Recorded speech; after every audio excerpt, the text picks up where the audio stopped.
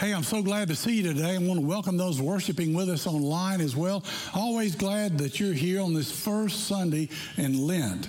I heard about a church where a lady came up front and she did a little moment with the children, and she had this bag, and she pulled out all of this stuff out of this bag, and it was a big old glob of stuff. And she held it up to them and she said, "This is 40 days of Lent." Because for kids, that's what they think when you tell them that, right? That's not exactly. I hope you came to the Ash Wednesday service, but during this season of time, it's Lent. It's a time to be introspective. It's a time to turn to God and see what He has to tell us about our lives and how we might be a blessing to other people's lives. Now, real quickly, Cameron told you that next weekend we've got some special guests coming. I'll be here. I invited these guys. They're friends of mine. They're brothers. They're preachers, and they're going to be here preaching next Sunday morning, next Sunday night, and then Monday night. And so here's what I want you to know. John Ed, the older one, John Ed Matheson, he'll be preaching at the beach. He'll be preaching this service, and he'll be preaching Sunday night in here at 6 o'clock. His brother George will be preaching at the 9 o'clock service, and he'll be preaching at 6 o'clock on Monday night. I want you to hear both of them, okay? Figure it out in your schedule, how it works, so that you can hear both of them. I'm expecting everyone to be there. I know what you look like. I'm taking roll. This will go on your permanent record, and I will find you if you don't come. So I'm looking for, so I want you to say that you're going to come, okay? I want to thank both of you for that underwhelming response. That's the power I have here. Those of you who are still awake heard me say that, and you were excited about it. Listen, these guys are really good. You can learn a lot from them. I've learned a lot from them, and they're a real blessing, okay? Now today, I want to talk to those of you who may be hurting. I know that there are some people in our congregation who are hurting. I know that there are people who've lost loved ones. I know that there are people who've had family members that have been sick and in the hospital and struggling. I know that there's a lot of things going on. I find out about what's happening in your lives, and that's why I want to talk today. If you feel afraid and alone, if you feel exhausted or worn out, if you've lost hope, you've come to the right place, because I'm going to talk about the prophet Jeremiah. Cameron talked about it just a minute ago and talked about Lamentations. Did you know that Jeremiah was known as the weeping prophet? And the reason was that Jeremiah was faithful to God. He listened to God. He heard from God. And he would tell the people what God told him to tell the people, but they wouldn't listen. They wouldn't respond. They were just kind of lukewarm. They weren't very spirit-filled. They weren't very excited. They had stiff necks. They didn't want to hear, because oftentimes what he told them was something they did not want to hear, but they needed to hear. And God was trying to help them, but they needed to listen. And so if you look at Lamentations, if you're worn out, if you're discouraged today, Cameron said, read Lamentations 3 today, because it'll give you a capsule, a little snapshot of what his life was like. He's basically saying that life isn't fair. My body is wrecked. I can't sleep. I'm broke. I don't know how I'm going to pay the bills. I'm overwhelmed. There's anxiety. God doesn't seem to care. And here's the way he says it in Lamentations. I remember my affliction and my wandering, the bitterness and the gall. He goes on, I well remember them, and my soul is downcast within me. Yet this I call to mind, and therefore I have hope. Now listen, the circumstances are not good. It's a difficult time. He's living in a difficult age. He's trying to do God's work. He's faithful to God. He's pouring his heart out. He's trying to give it everything he's got, and the people are not responding. And here he is, God's messenger, but he's failing. He's failing to accomplish what God wants to accomplish through him, and it's not his fault, because the people, they won't listen. But what does he say? He says, but I have hope. And he comes on a little bit later, and we're going to talk about the attributes of God today. We're going to talk about how he's beautiful and powerful, and he gives hope to those who are hurting. But he comes on in Lamentations and says this, the faithful love of the Lord never ends. His mercies never cease. Great is his faithfulness. His mercies begin afresh each morning. in the midst of struggle, in the midst of heartache, in the midst of trouble, in the midst of all kinds of circumstances that we don't want to live through, what's he saying? My hope's in God. He's the only one I can depend on. My hope is in him, and that's where all of us have to live. Sometimes when things are good, we just kind of go through life, and we don't realize when things get bad, then all of a sudden we get to be where we're looking for God. We get to be turning to God and trying to find him. But God's always there, and we can talk to him and be with him every day.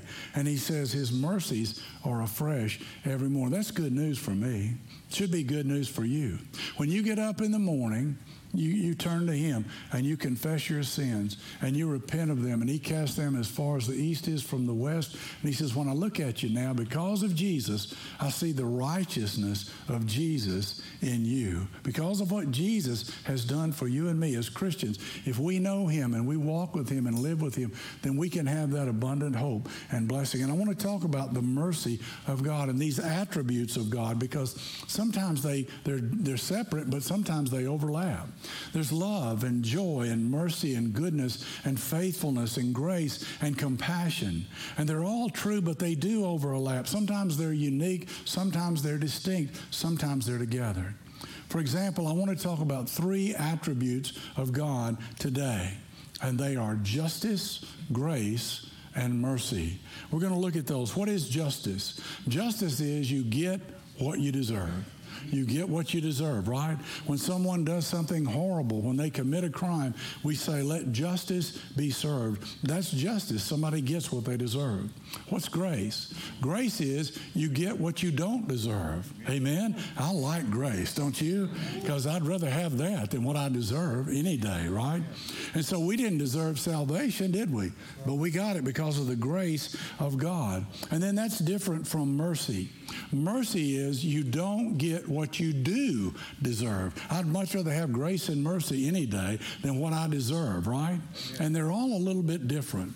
Now, what I want us to see today is what God wants us to know, that most of us like justice, right, for other people. We're interested, these people, God, just go ahead and zap them right now. We want them to have justice. Us, on the other hand, we'd like to have mercy. Thank you very much. You can do what you want to them, but not us. We want mercy in our lives, and so that's what we do. You know, this past week, something interesting happened. There's a student in our church that we've known. Laura and I've known her since Laura taught her in elementary school. Recently, she got a new car, and she drove it into the church parking lot. Now, she was pulling into the parking lot, and she was coming in from the northern entrance, and I was coming in from the main entrance. And since I didn't know that she got a new car, I didn't realize that that's who that was driving toward me. You know, when you come in the main entrance, you have to kind of swing out around the curbing, and you actually get over in the left lane, and then you quickly get back over in the right lane. And people usually are real good about waiting and letting one go or the other go, okay? Well, here's what happened. I was swinging over there because I have to. I can't go over the curb, and I was just trying to come in like this, and all of a sudden, as she was coming toward me, she didn't know what to do, and so she pulled over in her left lane. Now she's in the left lane driving, I'm in the left lane driving. We're looking at each other, trying to figure out what we're going to do. For a minute there, I thought that she was trying to play chicken with me in the parking lot. I wasn't quite sure what was going on, but then I didn't realize. So finally, we both parked, and I got out of the car, and I went over to talk to her, and her dad that was here. He had just come out of Bible study. We talked and laughed about it, and we were talking about explaining what we were trying to do the whole time. But as I walked away, I made a mental note of what kind of car she drives and what color her car is, as I'm sure she made the same notes about my truck. Now, we're going to be driving and looking for each other as time goes on, and I would just encourage all of you to watch both of us in the future, okay? I'm not going to mention her name, but her initials are Mackenzie Butler. And she is Sandy and Peggy Willard's granddaughter. Consider yourself warned. Now, I told you that story to tell you another story, and it's about a preacher who got a ticket. It wasn't me. Don't go there. Calm down. This preacher got a ticket, and he got a ticket because he had an expired license plate tag. So he had to go to traffic court, and he went to traffic court, and he just observed what was going on at traffic court. And the judge would call all the people up individually, and he would say, "What happened? Was it your fault?" And all the people with tickets would say, "Wasn't my fault. I wasn't speeding. I didn't make the turn there. The light was green. The light was yellow." And he said, nobody in the room was at fault. Everybody there was innocent. And then the judge called on the preacher to go up front. And so the judge said, "What's your story?" And the preacher said, "I'm sorry. I'm an idiot. I'm guilty." And the judge looked shocked. And he looked at him and he said, "What did you just say?" And he said, "I'm sorry." And the judge says, "Not that part, the other part." He said, "I'm guilty." He said, "Not that part, the other part." "I'm an idiot." "Yes, that part, the good part. That's what I wanted to hear." Then the judge said this, "Can you say that again?" So the preacher said, "I'm an idiot." And the judge said, "What kind of idiot are you?" And the preacher said, "I'm a guilty idiot." And the judge said, "Could you say that louder?" And so the preacher did. He said, "I'm a guilty idiot. I'm the worst. I'm guilty." And the judge looked at him and he said, "All these other people in here are innocent, but you're guilty. And I cannot have your guilt infecting them. You're forgiven. Get out of here." And he walked out of there without a ticket. He told the truth. He just confessed. He said, "I'm guilty. I did it." And he left. Now, what he got was mercy. He didn't get what he deserved, did he? He got mercy. He deserved punishment, but he got mercy. So we want justice for other people, but mercy for ourselves. But that day he got mercy. In Ephesians, Paul contrasts our spiritual condition with the mercy of God. And here's what he says. "Once you were dead because of your disobedience and your many sins. You used to live in sin just like the rest of the world, obeying the devil." All of us used to live that way, following the passionate desires and inclinations of our sinful nature. He's saying we did whatever we wanted to.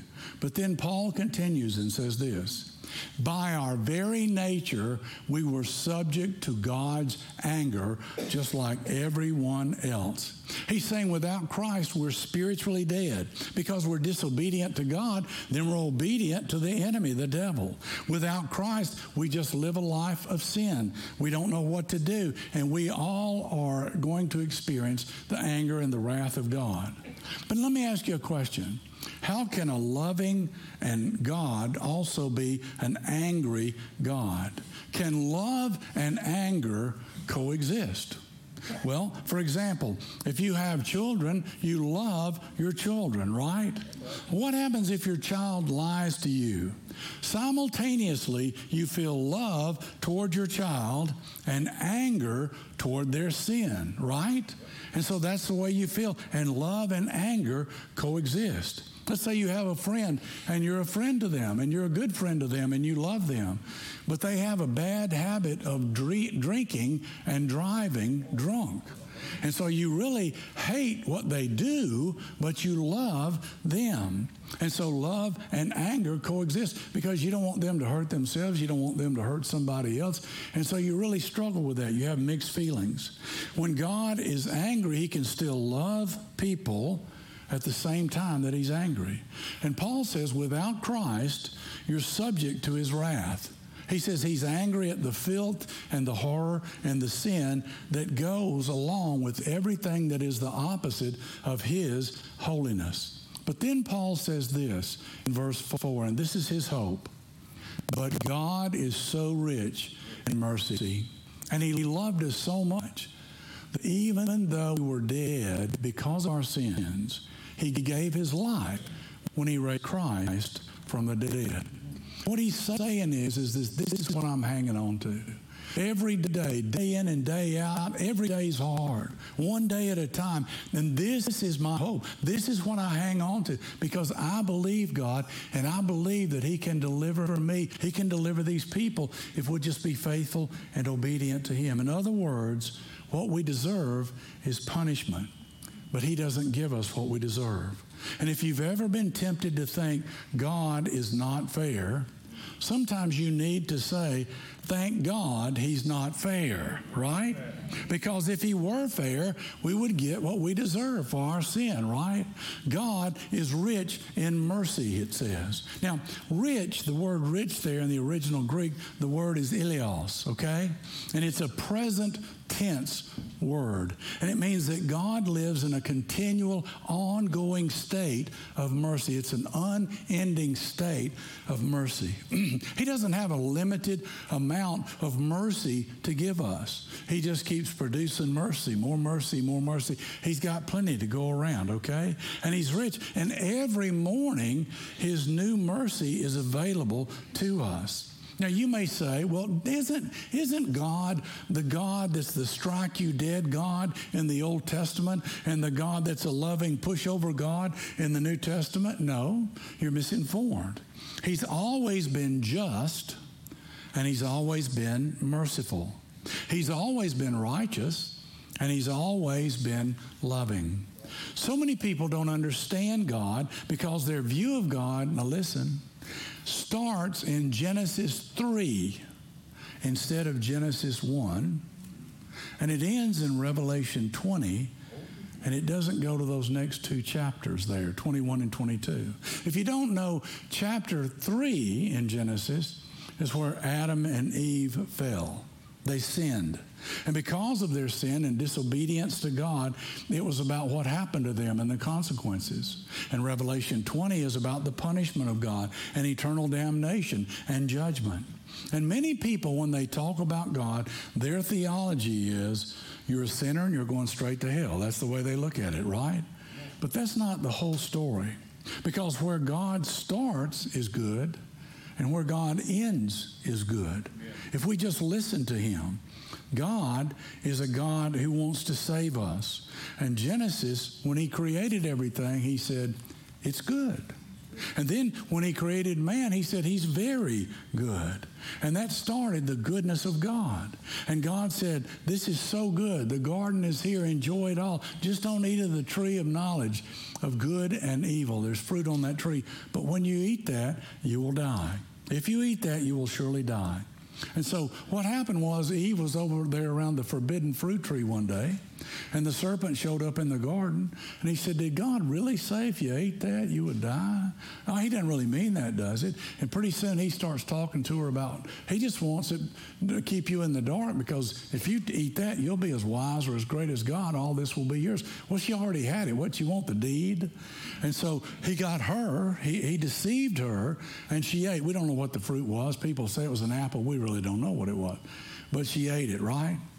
And then misery loves company, and if I'm going to get in trouble, I'm not going to do it by myself. Where's that guy I've been hanging around with? Let's go get him. And so she brings Adam over there, and she says, come here and eat this. It's really good. And he goes, okay. And so he eats it, right? And he gets in trouble, and then God shows up in the garden. God goes for a walk in the garden. Adam and Eve, where are you? We're hiding, Lord. And He's walking through the garden. Why are you hiding? Because we're naked. Who told you you were naked? Because they had sinned, and now they were ashamed, and nobody had to tell them. They knew that they had done the wrong thing. And so, Adam comes to, what about it, Adam? Well, the woman you gave me, you and I, God, we were just like that till that woman showed up. Go back and let's play the tape back, okay? I want to throw the flag on this, okay? It was her fault. She's the one. You go to Eve, what about it? Who let the snake in the garden? Everything was fine till the snake showed up and started tempting me. You go to the snake, how about it? Hey, I had a cushy job in heaven, and for no reason, God just threw me out one day. Is any of that true? No. And by the way, if they didn't sin, we would have sinned too, so we can't blame. So the blame game doesn't work. And so they didn't die physically, but they died spiritually. And what did God do? He said, okay, well, I'm sorry, but there are consequences for what you did.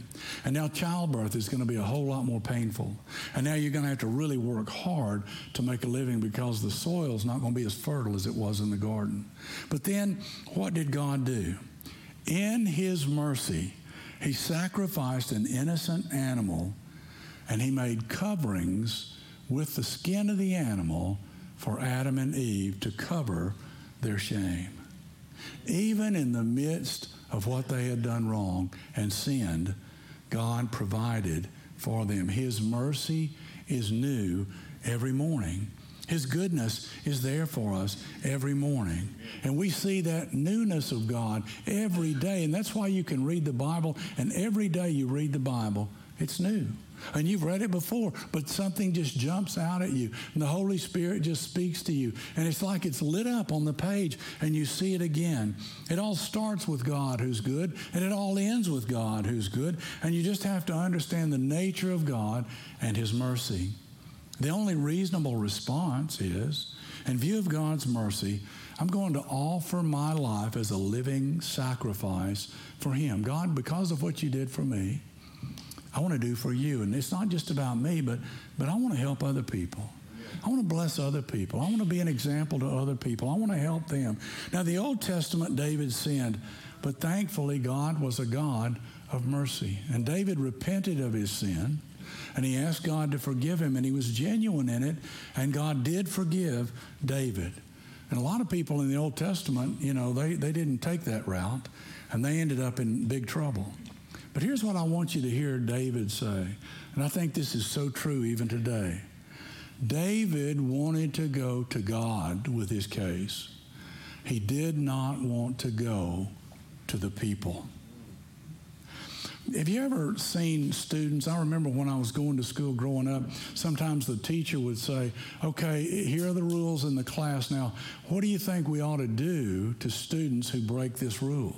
And they let the students tell them what they thought. And the students were always tougher on the people who committed the crime than the teacher, because they're all thinking it's not going to be me, it's going to be them. So what do I care? Throw the book at them. Let's let them have it, okay? And that's the way we look at things sometimes. And, the reason is because it's too close to home. And we feel guilty. And we look at them, and we'd rather all the attention be drawn to them so that God won't see what we're doing wrong. And so we want to take somebody else down. And so he says this, let us fall into the hands of the Lord, for his mercy is great. But do not let me fall into human hands. God will show mercy, but sadly, many times people won't. God is a merciful God, but people are not always merciful. And the tragedy of that is that we ought to be the most merciful people in the world, because we've been shown mercy, because we've been forgiven, because we've had the grace of God in our lives. I want to show you what mercy means to God, okay? In the Old Testament, there's a detailed description of how God wanted his holy temple built, and there's all kinds of details. If you go back and read about it, you can read all the many details. And then God gives them one specific detail, and God says, in the middle of my house, I want you to build my temple. In the middle of my house, I want you to build a place of atonement. In the middle of the house, there's a description of glory. In the beauty of my house, I want you to build something called the mercy seat. I want you to put it right in the middle of my house, okay? Because God was saying, in my house, I'm going to always make room for mercy. It's at the center of my house. It's at the center of my heart. It's at the center of the church. There's a mercy seat, and it's the mercy of God. And James says this, mercy triumphs over judgment. Jesus came to forgive. He came to save. He didn't come to beat us, to knock us down, to show us how great he was and how sorry we were. He came and lived on this earth. He didn't have to, but he did. And he showed us by his life what it means to be merciful. When they killed him, he said, Father, forgive them. They don't know what they're doing. He's worried about them. And he's dying on the cross. Why is it? Because he knows about mercy firsthand. And those of us who've received the most mercy, sadly, are sometimes the most judgmental. Perhaps one of the reasons that people stay away from God is because of how we represent him to others. Because we've received mercy, but are we merciful? What is our message? It's the message of Jesus. Jesus knocks on the door. And if anyone hears, he opens the door and invites him in. But Jesus won't break the door down. And he won't force us to do what he wants us to, and neither will God.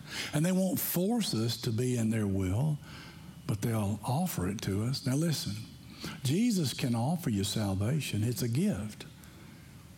But as long as he holds it out there and you don't take it, it's just an offering. You have to think about it. You have to decide, I want it, and I'm going to take it. He's already forgiven us. He's offered it to us. We just have to accept it. And so we say, come as you are. Come with your pain. Come with your brokenness. Come with your sinfulness. Come with your insecurities and your dysfunctions. Come with all the things that you don't want anybody else to know about. Just come to Jesus. And there are many people who have a question about God, and they doubt. And the church should be the safest place for this world to come with their doubts. Come with your questions. Come with your complaints. Come with the things that make you crazy about the church. We're not perfect, and because we're not perfect, we don't expect perfection. We've been forgiven. We've experienced grace, and now we want you to be forgiven. We want you to experience grace. Our message is, join us. Receive the forgiveness that we received. You can come and let Jesus straighten you out just like he has us. Just come. Let's go to Jesus together. Make room for mercy in my house. Make it a priority. Make it in the middle. Make it in the church. Make it in your heart. Some of you need to receive the mercy of God today. You can receive it. You can accept it. You're forgiven. That thing that you hate about yourself, that you don't want anybody else to know about, why are you holding on to something that he has already forgiven? There's a difference between justice, grace, and mercy. Justice is when you get what you deserve. Grace is when you get what you don't deserve. And mercy is when you don't get what you do deserve. And when someone sins, somebody has to die. God is just, but he's also merciful. So because of my sin, somebody had to pay the price. And that somebody was the Son of God. He paid for my place. The one who never sinned paid for me and my sins. Someone paid for my wrongdoing and my sinfulness. So now we can present our bodies as a holy sacrifice, living for him, and thank him for his mercy. We say, thank God for his mercy, because when I'm still hurting, who do I turn to? Even though I know he's merciful, many of you are going through pain right now. I've been up here preaching at the different services, and I happen to know what's going on in people's lives, and I can see some people, and they're listening. But man, there's a blank stare on their face because they're also thinking about, how am I going to face tomorrow? After what's just happened to me, I don't know who I am or what I'm going to do. I didn't expect this loss, but now here I am. How am I going to go on with all this pain? And there's brokenness, and there's sadness, and there's anxiety, and there's tension. I want to go back to what Jeremiah says in Lamentations 3. The faithful love of the Lord never ends. His mercies never cease. They're new each morning. Whatever you need from God, Great is his faithfulness. His mercies begin afresh each morning. His arms are open wide. He has mercy yesterday, today, and forever. He loves you and wants to forgive you. So when you're downcast and you're hurting, when you're ready to give up and you have no hope, I want you to think about the prophet Jeremiah. I want you to call to mind what Jeremiah called to mind, because he realized that his mercies were new every morning. It starts with him being good. It ends with him being good. He's a faithful God. He did it for me. He can do it for you. And when you're alone, he's with you. And when you think he's going to leave you, he won't forsake you. And he's the God who comforts you in your trials. And he's the God who strengthens you when you're broken. And he's the God who heals you when you're sick. So if you find yourself hurting today, I bring you good news. And that is that his mercies are new every morning. If you're hurting, if you're afraid, if you don't think that God can handle your doubts, if you don't think he can handle your fears, if you don't think God can handle your brokenness, if you don't think he knows how to deal with your anxiety or your complaints or your sin, you're mistaken. Take it to God, because his mercies are new every morning. In the last service, we had someone singing at the end of the service, a solo. And as she was singing, a woman who attends our church regularly, and I don't know for sure, but I believe she's from the Caribbean, this girl was singing about Jesus. And she just started shouting, Jesus. And she didn't do it for attention. And she didn't do it for any other reason, but she was praising God, and she felt the Spirit move. And she was just so thankful. Today, in your heart, in your spirit, I pray that you can shout for Jesus. I pray that you can celebrate what he does and what he will do for anyone who asks. And all we have to do is turn to him. Today, I pray that this message would be heard and embraced and accepted and taken and used, and you would be blessed by God. We pray this in Jesus' name. And all God's children said, Amen.